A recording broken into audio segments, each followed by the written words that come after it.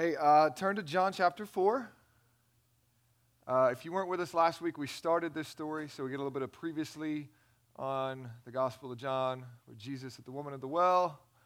We're gonna pick back up and read a little bit more. So last week we talked about Jesus meeting this woman at the well, this woman that he should not be talking to by every societal standard that is happening. She really has three pretty big strikes against her to be able to have a meeting with the Messiah. She doesn't even know she's meeting with the Messiah. She's just coming to the well, avoiding the crowds, coming at noon because of her reputation to get some water, and she meets the Messiah. And she is a woman, first of all, men and women, particularly religious leaders, not going to talk to women out in the public eye in this culture. So that's one reason. She's a Samaritan. There's tension between the Jews and the Samaritans. They're not going to deal with each other if they can avoid it.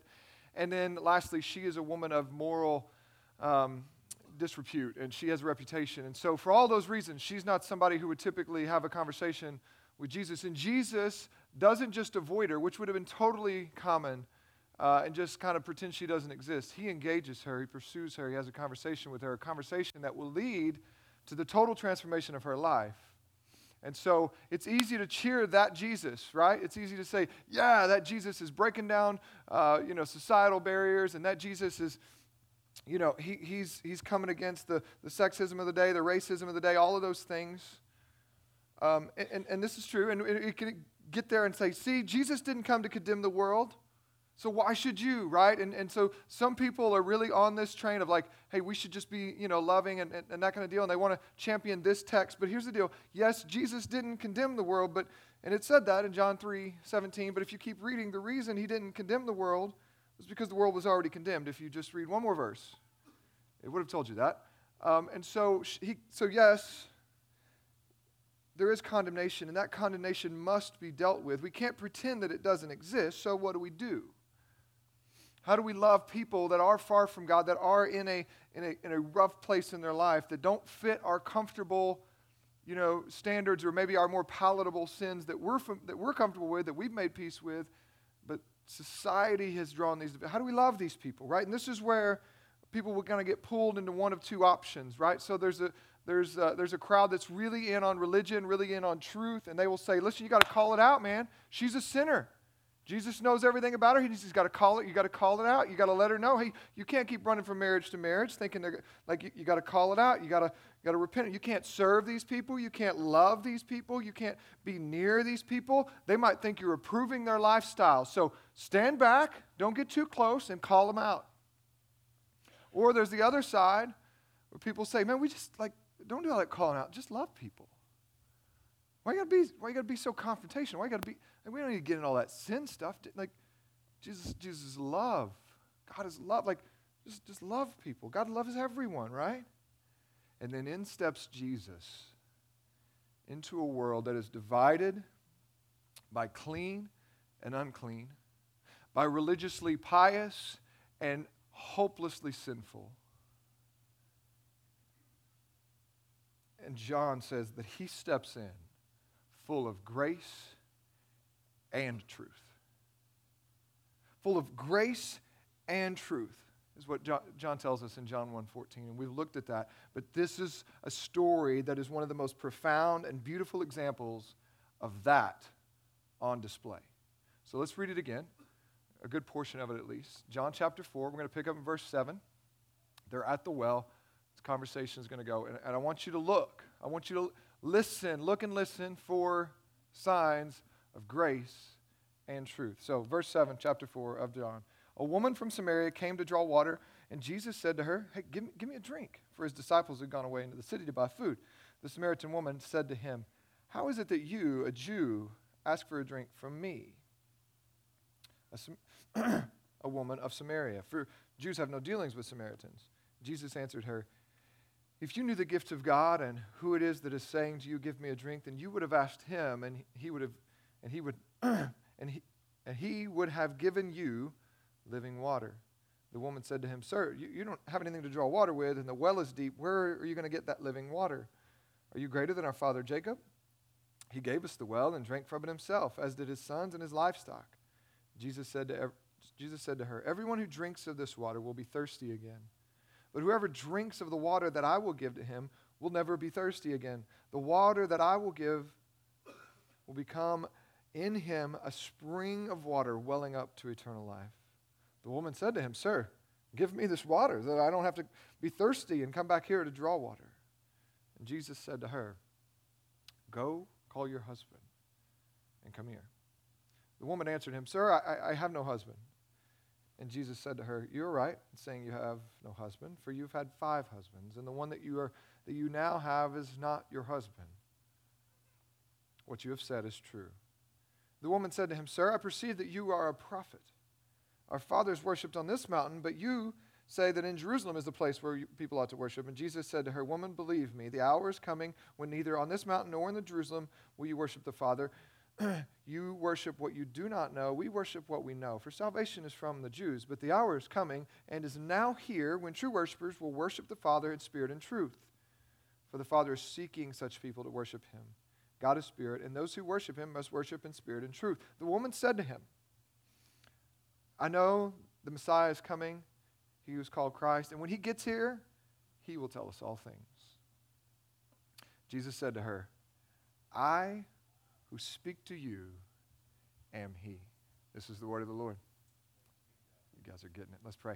Jesus, Father God, we thank you that we can come and pray in the name of Jesus, and we ask that your Spirit would come and now enlighten us to the beauties, the glories, and the amazing truths that are in your word. May they speak deeply. As you said, your word is like sharper than any two-edged sword, cutting bone and marrow, dividing like motive and self-protection, all those things, Lord. We pray that you would unleash your word through your Spirit here in our midst.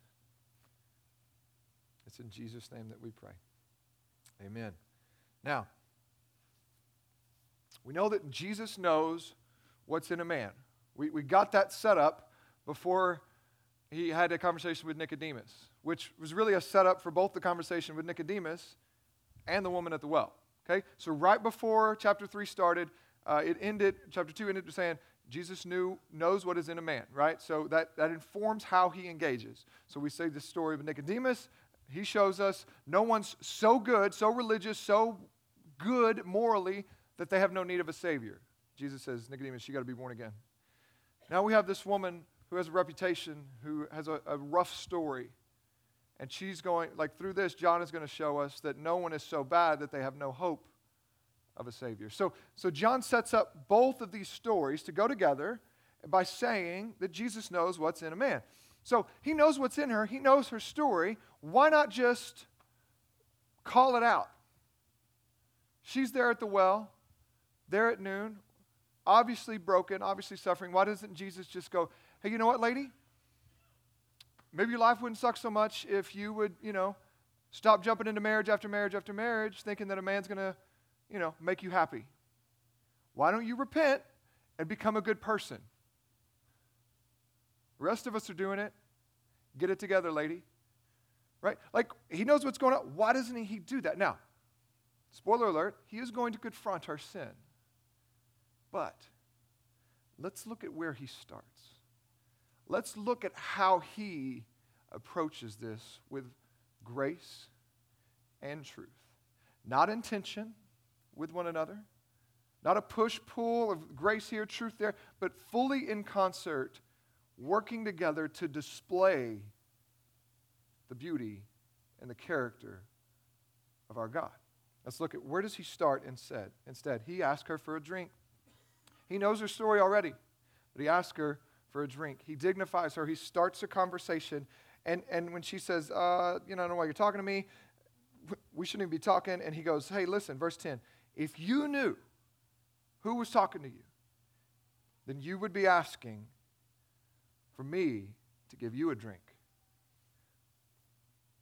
Because if you knew the gift of God, if you knew what God could offer, if you could see beyond the religious stuff that is so hotly debated and the rituals and the things, if you knew the gift of God, So if you're here and you think you know about Christianity and you think you know what it is to be a good Christian, moral person, you prayed a prayer at some point, you come to church when you can, okay, I know what it means to be a Christian, maybe I can work on that, maybe that's why you're here, to move toward that. Jesus says, listen, if you knew the gift of God, you would be coming in here saying, give me what I'm longing for. Jesus, only you can satisfy this longing within me. If we knew that it's so much better than religion and rules and processes, if we knew, then we'd be running to him. But she doesn't know. He doesn't condemn her for that either, though. The woman says, okay, I don't know what you mean, but you don't even have something to draw water with, dude. Like, I don't know what you're offering me. You don't have anything to draw water with. This well's really deep. Are you telling me you got some other well, right? She's like, are you greater than our father Jacob? Verse 11. He gave us this well, drank from it himself, fed his gave his livestock water from it. And Jesus said to her, everyone who drinks of this water will be thirsty again. Okay, so what is he doing? Jesus is starting with this woman by seeing the brokenness behind her behavior. Jesus is starting by seeing, acknowledging, and engaging the need behind the behavior. Now, a lot of us aren't comfortable with this, but this is where Jesus takes her. He says, hey, he starts this whole thing. This whole thing started because he's thirsty. The Son of God, fully God, fully man. He's thirsty. He needs a drink. He's tired from his journey, and he wants a drink. And she obviously needs water. That's why she's come. So he takes this mutual connection, this natural physical thing that you have a thirst. And guess what? You drink some water, and a little while later, you need more water, right? Your body continually has this thirst that brings us back to this need. And he's saying, hey, you know how you got this thirst going on? You've actually got a deeper need. You've actually got a deeper thirst within you. And if you understood what God was really offering, you would understand that I can meet that need. Because just like you are brought back to the well to get some physical water to quench your physical thirst, you have a spiritual, holistic thirst in your soul. And it is driving us to drink and to get satisfied somewhere. And she's been a poor steward of that thirst. And instead of taking it to God, she, like so many in the Old Testament, so many humans, every human before her, is taking it to other things. Jeremiah chapter 2, he talks about this is the evil that God's people have committed. That they've forsaken me, the fountain of living waters, and hewed out cisterns for themselves. But they're broken. And they can hold no water. You want to know, the biggest grievance God has against us as his people? It's that we've forsaken him. We've walked away from the very source of life. And we've gone and tried to get water to satisfy our souls out of other wells. And he says they're broken. They'll never hold water. They'll never satisfy you. So here at The Journey, we talk a lot about how, we're not called to just sin management or behavior modification. Right? We're called to transformation. We want to be transformed, not just moralized. We want to seek transformation, not just moralization. And so Jesus, you see, he's not content to just get us some forgiveness, give us a high five, and see us in heaven. He's coming for more. Part of the salvation and the goodness of eternal life that he's offering to us is that he sees the brokenness behind our behavior. See, we're familiar with the cost of our behavior, of our sin. When we sin, this is the cost. We are eternally damned, we are doomed, we are broken, and we deserve hell, right? We talk about that a lot, and rightly so. But Jesus doesn't just want to forgive and clean our ledger so that we're no longer on our way to hell. He actually wants to address the brokenness, the need that has led us to those sins and to those behaviors. So, I want you to think a little bit differently. Last week, we looked at how other people were looking at this woman. Remember, she's at the well in the middle of the day. No one goes to the well in the middle of the day. It's really hot. Every woman from the town would have been to that well to get water. They all needed it that day. But guess what? They came early before the sun was up high in the sky, beating down on them, causing it to be miserable. And they came in groups, and there was some socialization that happened. She's there in the middle of the day. And last week we looked at, okay, that's how other people are seeing her. And they don't want to be associated. They don't want to be bothered with her. They want to keep their distance from her. She's got a messy life. Today I want you to think a little bit about how does she see her. I want you to think a little bit about what's going on inside of her. I want you to think about what leads someone to have had a life like hers. Now, to be clear, we don't know why she's had 5 husbands. We don't know if they all died. If that's true, then it makes a little bit of sense why the 6th guy is not marrying her. Right? He ain't signing up for that. But we don't know that. Right? We don't know. It's more likely that this is a perpetual cycle of sexual brokenness and just marriage struggle. So listen, that's a rough story.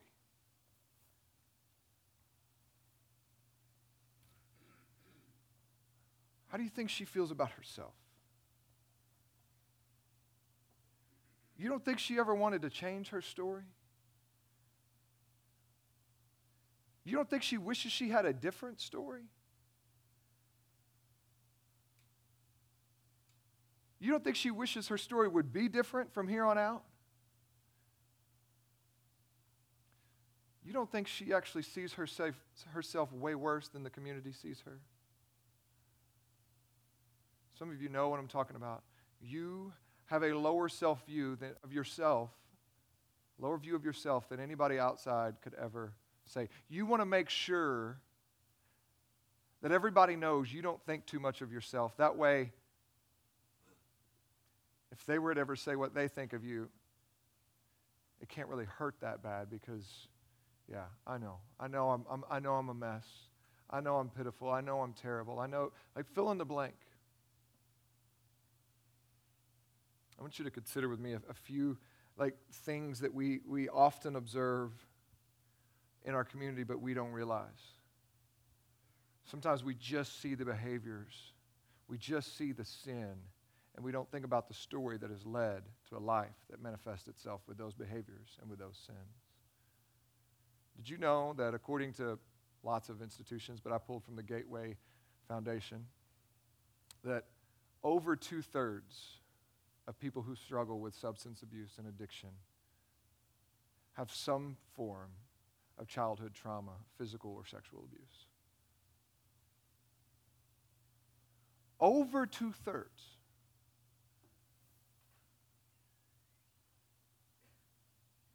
So, get them sober, dry them out, get them sober, give them some steps, give them some resources. Why can't they do better?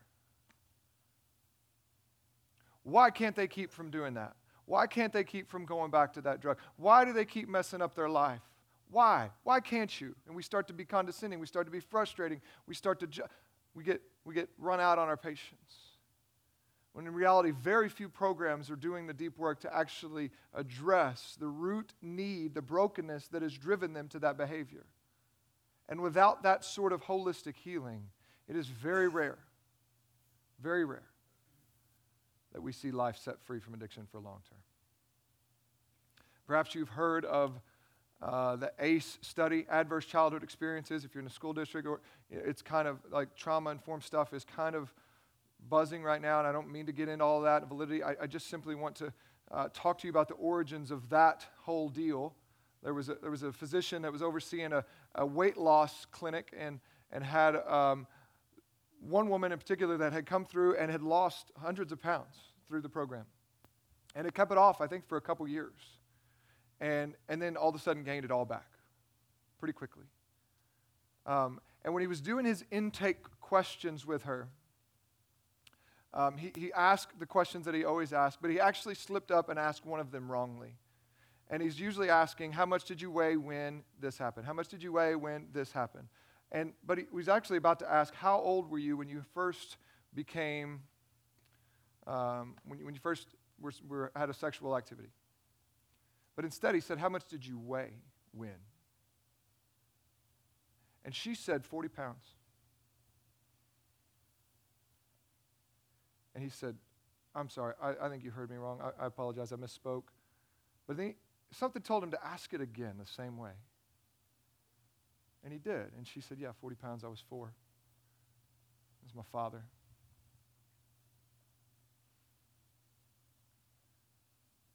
And he began to wonder, I wonder if her story is an anomaly or if it's more common. So he started to ask more questions like that in his intake process. And he had another woman, similar, had kept the weight off for quite a while, huge success story, and all of a sudden was putting it back on rapidly. She came in to see him, and he said, what do you think's going on? She said, I think I'm sleep eating. He's like, okay, what do you mean? She says, I go to bed, the counter's clean, I wake up, I've cooked, I've eaten, there's no one else in the house, it must be me. He says, well, okay, why do you think, and I think he backed up and asked her the questions, I'm not sure, but he said, why do you think you're doing that now? Like, what do you think has prompted that all of a sudden after years of doing well? And after a few prompts, she finally said, well, there's this man at work. I think she worked in a nursing home, this older man that's married, and he's making advances at me. Subconsciously, her body is saying, I could protect myself by being non-desirable if I gain weight.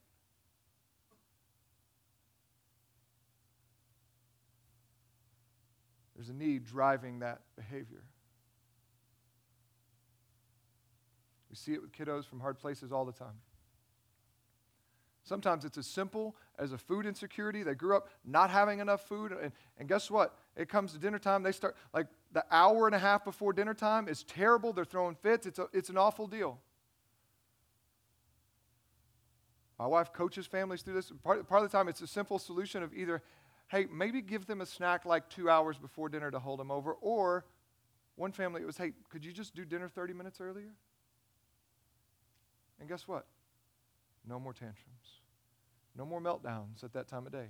There was a need driving that behavior.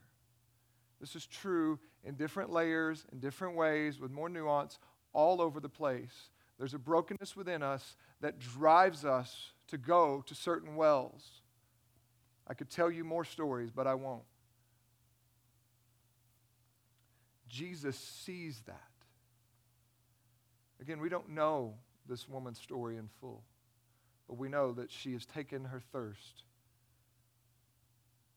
to love with a man, hoping that there she will find happiness. And this is where the goodness of God comes out in Isaiah 55 saying, hey, why are you trying to buy water and buy bread when you can't?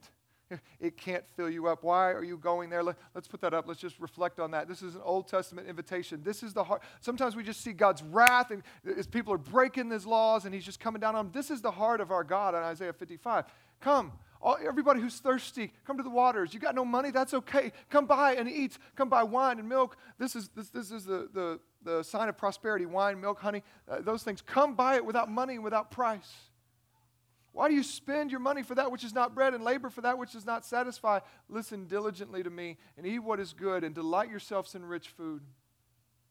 Incline your ear and come to me. Hear that your soul may live, and I will make an everlasting covenant. My steadfast, sure love that I made with David, I'll make it with you. Seek the Lord while he may be found. Call upon him while he is near. Let the wicked forsake his way, the unrighteous man his thoughts. Let him return to the Lord that he may have compassion on him. That's how he'll respond when we come back to him. Compassion on him and to our God, for he will abundantly pardon. You see, we're going to get to the woman has misplaced her thirst, and it has led to consequences, and those will be called out. But right now, I want you to see that Jesus sees the brokenness behind the behavior, and he's coming for them. See, to merely forgive our sins would be unimaginably merciful and gracious. You understand that, right? If all he does is forgive our sins, then we should worship him for eternity without ceasing, because that's incredible. You understand that? He owes us nothing, and yet he's willing, like he forgives our sins through Jesus' death on the cross. It's amazing. But consider for a moment what that's like to just be forgiven. And the root, the need, the pain, the brokenness that's driving those behaviors hasn't been healed. A good father isn't content with that. Jesus loves us better than that.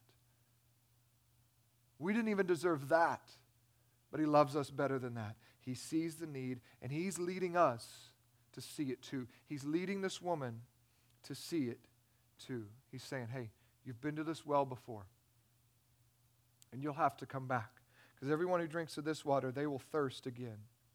But what I'm offering you, listen to this, the water that I will give him, verse 14, they'll never be thirsty again. The water that I will give will become in him a wellspring of eternal life.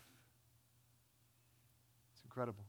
Jesus wants to meet the need behind. We're going to come back to that, but he sees and he wants to meet the need, heal the brokenness that's driving the behavior. But it's interesting, verse 15, how does she respond? She goes,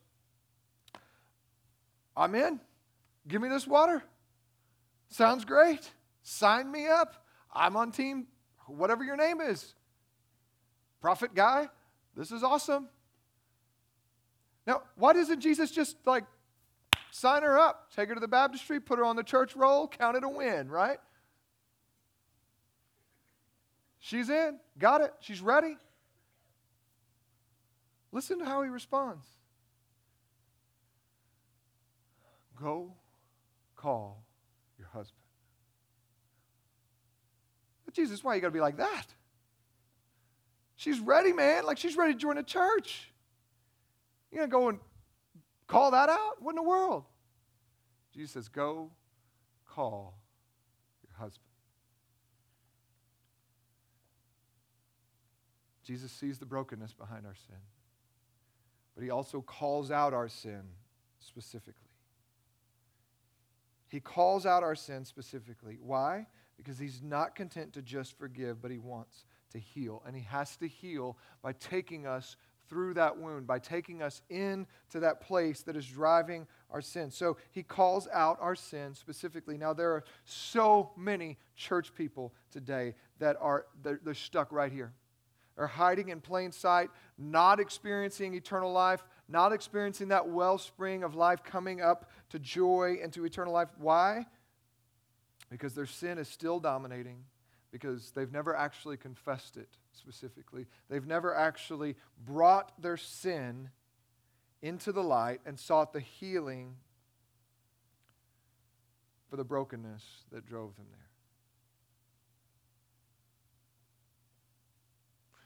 So many Christians are stuck right there. They've made a general confession of sin.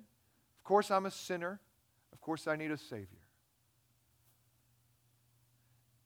And they've come and professed Jesus as that Savior, but they've never gone any deeper. They've never gone any further. They've never named their own sin. And Jesus is saying to this woman, yeah, you can have this water.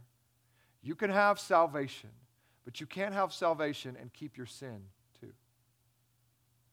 You can't have salvation and keep your sin too. You can't hold on to what has made you secure. You can't hold on to what you love and say, let me add some Jesus into this mix. So he says, okay, but I'm going to need that sin from you. So he exposes it by saying, go call your husband. You see, Jesus is letting her know that she has misunderstood the true dimensions of her own need, that the real nature of her thirst is deeper. And she's taken it to the wrong place, and that has very real consequences. Here's the deal. So does your sin. Your sin has very real consequences. Yes, He's a God of love. He will forgive sins. Absolutely. All of that is true. But your sin has very real consequences, and it has to be dealt with. Remember, He didn't come to condemn the world because the world was already condemned. That condemnation has to be dealt with. First consequence of your sin is your relationship with God. Your sin has cost you a relationship with God. The source of living water, the very thing that's supposed to give us life, your sin has cost you that relationship. It must be dealt with. It has to be dealt with. To not deal with it, it will keep you at a distance. It's saying, okay, Jesus, but this far only. I'll take your ticket out of hell, and I'll admit that I needed it, but don't get any closer. That's like saying to a doctor, all right, I need it.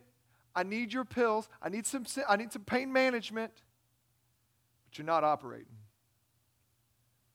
You're not giving me chemo. I don't want to go there. Just mask it. Can we just pretend it's not? Can we just not talk about this? Your sin has cost you a relationship with God. So therefore, Jesus has come to reconcile us to God. So our sin must be dealt with. Secondly, our sin has cost us our relationship with others. This is why our relationships are a mess. Because of sin. Because of a misplaced thirst, a misplaced longing, thinking that people can give us something that only God can give us. For some of you, that is like this woman. You look to a spouse, a person, a boyfriend, a girlfriend, young people, thinking this is what I need. If I just had this, I'll be happy. I'll be cool. People will think this of me. If people just think that I'm cool, then I'll be content. If people just whatever, right? We place our question of, does life have value? Do I have value in others? And when we do that, it inevitably leads to broken relationships. Because guess what? Others can't satisfy you. The approval of others, the love of others, the affection of others, the physical touch of others, they're broken wells. You might get a little water out of them, but they can't hold and sustain your identity. They can't hold and sustain your life. So our sin has to be dealt with. So Jesus looks at this woman who's saying, yeah, I want salvation. I want that. And He says, okay, then we got to deal with this. I wonder if you were at that well with Jesus, what's He calling out in you?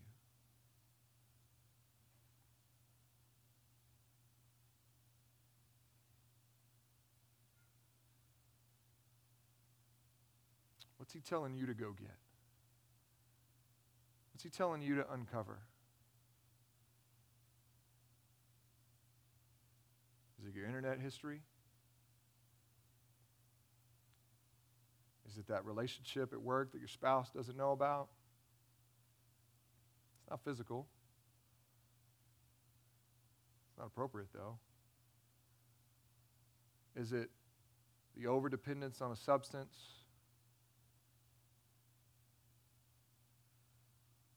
Is it gambling? Maybe you're throwing your money away at those gaming machines. Is it your credit card debt? Is it just the ledger of conversations with your spouse that nobody knows about? Because you guys act like everything's great when you're out in public. You see, Jesus knows what's in you, whether anybody else does or not.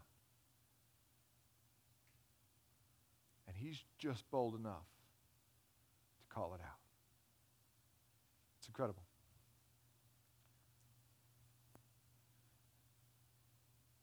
But how does He heal? What does He do within her that leads to transformation? Because she's going to leave. We didn't read it today, but she's going to leave and go into town and start. The woman who was hidden from everybody, didn't want to associate with anybody, runs back into town to tell everybody about Jesus. What changes in her? Because He doesn't give her a really nice husband and a life that will no longer cause her any problems, does he?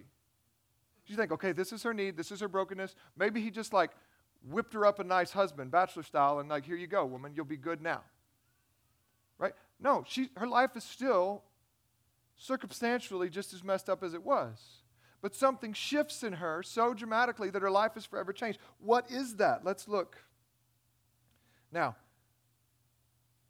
we're going to answer the question that she asked, because she's going to take a bit of a detour. Verse 19, the woman, so right after Jesus goes, yeah, you're right, you ain't got a husband, you've had 5, one you're with now, not your husband. She goes, I perceive that you're a prophet.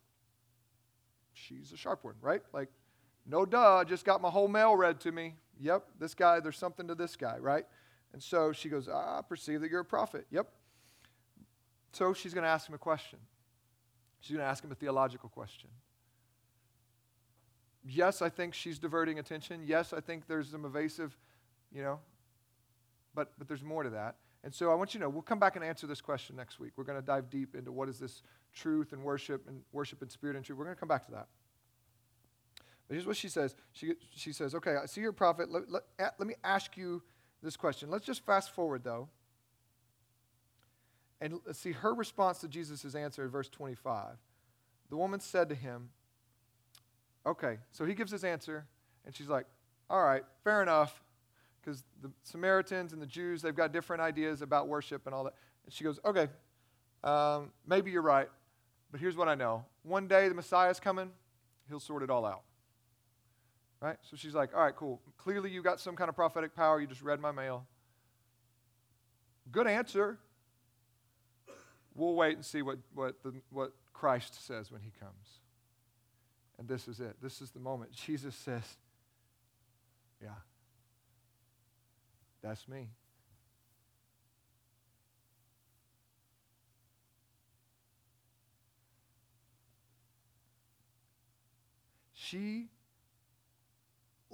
Verse 28, leaves her water jar. She came for water, y'all. At this moment, she no longer cares about her water. She leaves her water jar, went away into town, and said to the people, come see a man that told me all I ever did. Can this be the Christ? What in the world? Like, Jesus says, yeah, you're right, he's coming one day, and you're right, he'll sort it all out. And in fact, that day is today, and that's kind of me. Like, I don't know how that went down. I don't know what his face was like. Like, I want to know, right? Like, I want to know. He's just like, surprise. I don't know how that went down, but it's awesome. It is an awesome exchange. And here's how he heals her, and it's how he heals all of us. Jesus reveals his glory, and in turn, it heals our story. Jesus reveals his glory in order to heal our story. It's amazing. It's amazing what he does. And here's what I want you to track with me. That realization for her, oh my goodness. And in that moment, it is a transformation. It is scales falling off of her eyes. It is a conversion moment where she is born again and she sees him for who he really is. But I think you got to go a little bit deeper. I think you got to reverse. I think you got to get into her thoughts, into her identity, and think now that she realizes who is speaking to her, let's kind of rewind the tape, if you will, and go, oh my goodness. If this is the Savior, if this is the Messiah, did he really just talk to me? Nobody talks to me.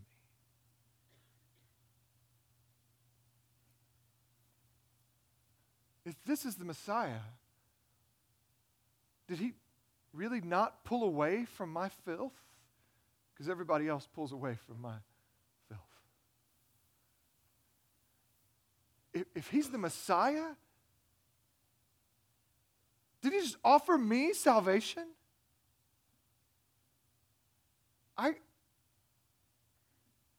Everybody knows I'm a mess.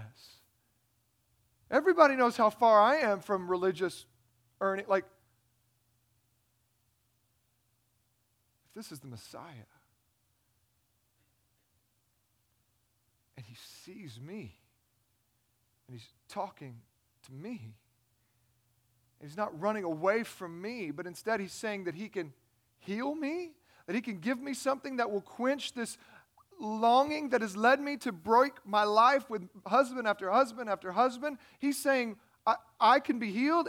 And this is what leads her to go, oh my goodness, amazing grace, how sweet the sound. Oh my goodness, he saved a wretch like me? You see, it is this realization of who he is, and then seeing how he treats her, what he's offering her, that leads to the transformation of her. See, Jesus says, hey, you'll never be thirsty again. Right? Does this mean that we'll always have smiles on our faces, that we'll never sin again? No, but it means that what your heart is longing for, searching for when you sin, you're looking for something, and it can only be found in Jesus. And he's saying to this woman, not only is that true, but Jesus has found you. What you're looking for when you step off into sin can only be found in Jesus. You're looking in the wrong places. Those are broken wells. Can only be found in Jesus. Well, how do I find Jesus? You don't, but Jesus has found you. Jesus found this woman at this well at noon when no one else was there. No one's supposed to be talking to her. I don't know how you got to the journey this morning, but Jesus has found you. You understand that, right? He has found you. He's confronting you. He's looking at you and saying, I know your story. You're like, nobody knows my story. Jesus says, I know, but I do. Come to me. Yeah, but Jesus goes, no, I took care of it. No one is so far from God that they have no hope of a Savior. Jesus says, I'm here. This is what I do. This is why I've came. This whole passage is moving toward revealing who Jesus is. You remember her question? Are you greater than our father Jacob? You think Jesus smirked? I don't know. But he's going to lead her to this realization that indeed he is, right? She realizes who he is, and she realizes how he's treated her. He didn't run from her. He didn't diminish her. He didn't dismiss her. He didn't blast to his friends about her story and tell them to move away. He didn't ignore her. He didn't wince and withdraw from her. He knew her. He's the Christ. He's the promised one, and he's having a conversation with her. But he also didn't allow her to get away from her need and her brokenness. Her sin had to be dealt with in order to receive eternal life. It's truth and grace on full display. You see, you will never be saved until you're confronted with the holiness of God. Until you realize you need a Savior. And it's in that moment, realizing who He is, that He's perfect, holy, righteousness, like white, hot righteousness. That as soon as Isaiah gets a glimpse of it, the first thing he says is, woe is me, I'm a man of unclean lips. Because not only do we realize His glory, but we realize our filth in the same moment. But then, a staggering move from the God of all glory. He doesn't turn from us. When we realize He's righteous and we realize that we are not, He doesn't turn from us. He doesn't cast us out. Through Jesus, He comes in and He makes a way for us to draw near. Listen, salvation does not come through a tolerant God that says, it's no big deal. Everybody messes up. I know you were just broken because of this abuse that happened or because of this. No big deal. Just come on over here. No. Salvation doesn't come that way. It's not you did the best you could. Salvation comes through propitiation, meaning the price had to be paid. Your sin had to be dealt with. But that's the good news.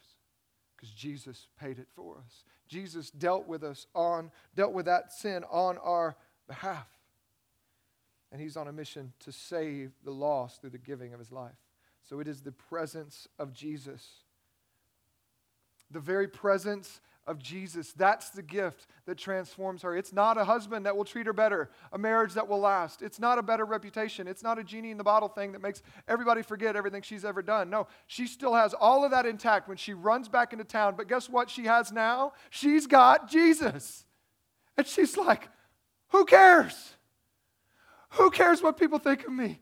I just met Jesus. Y'all got to meet him too. She's transformed. Jesus is the gift of the gospel. He is the good news. So many of you are playing games with your soul because you think that you've got time. Like her. Yeah, I probably need to deal with that, but you know what? One day Jesus will come, the Messiah will come, he'll set all this straight, and then I'll make my decision. That's what she's kind of doing, that whole we've got time thing in that moment. You realize that, right? So many of you are like that. One day I'll deal with my sin. One day I'll confess that I'm actually a broken, nasty mess that no one knows about. One day I will. Jesus says, time's here. You're not guaranteed tomorrow, but you know what you got? You got right now. Jesus says, today is the day of salvation. Though your sins be as scarlet, come, I'll make them white as snow.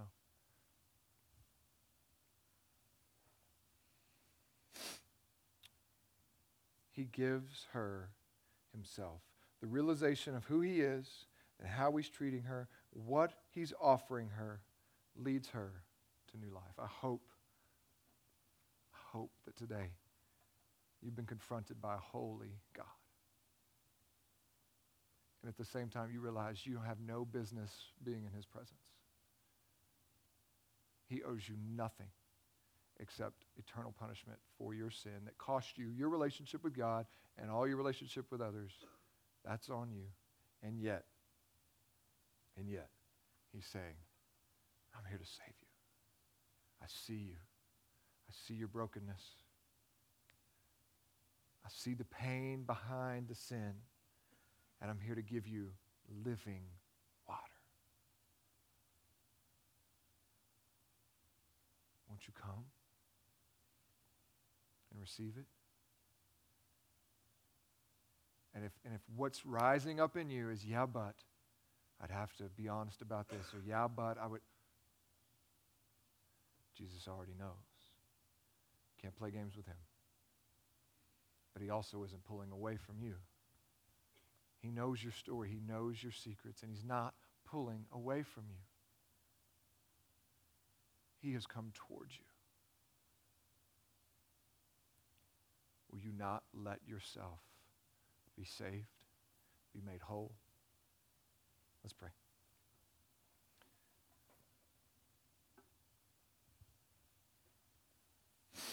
Father in heaven, thank you for loving us this way, radically,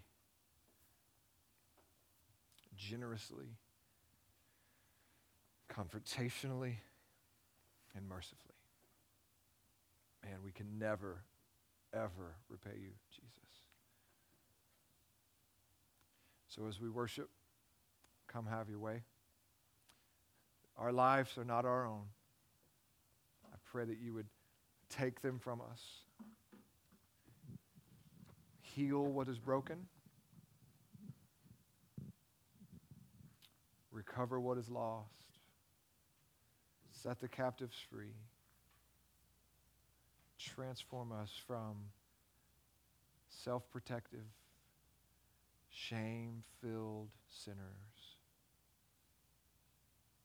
into self-giving, radical and free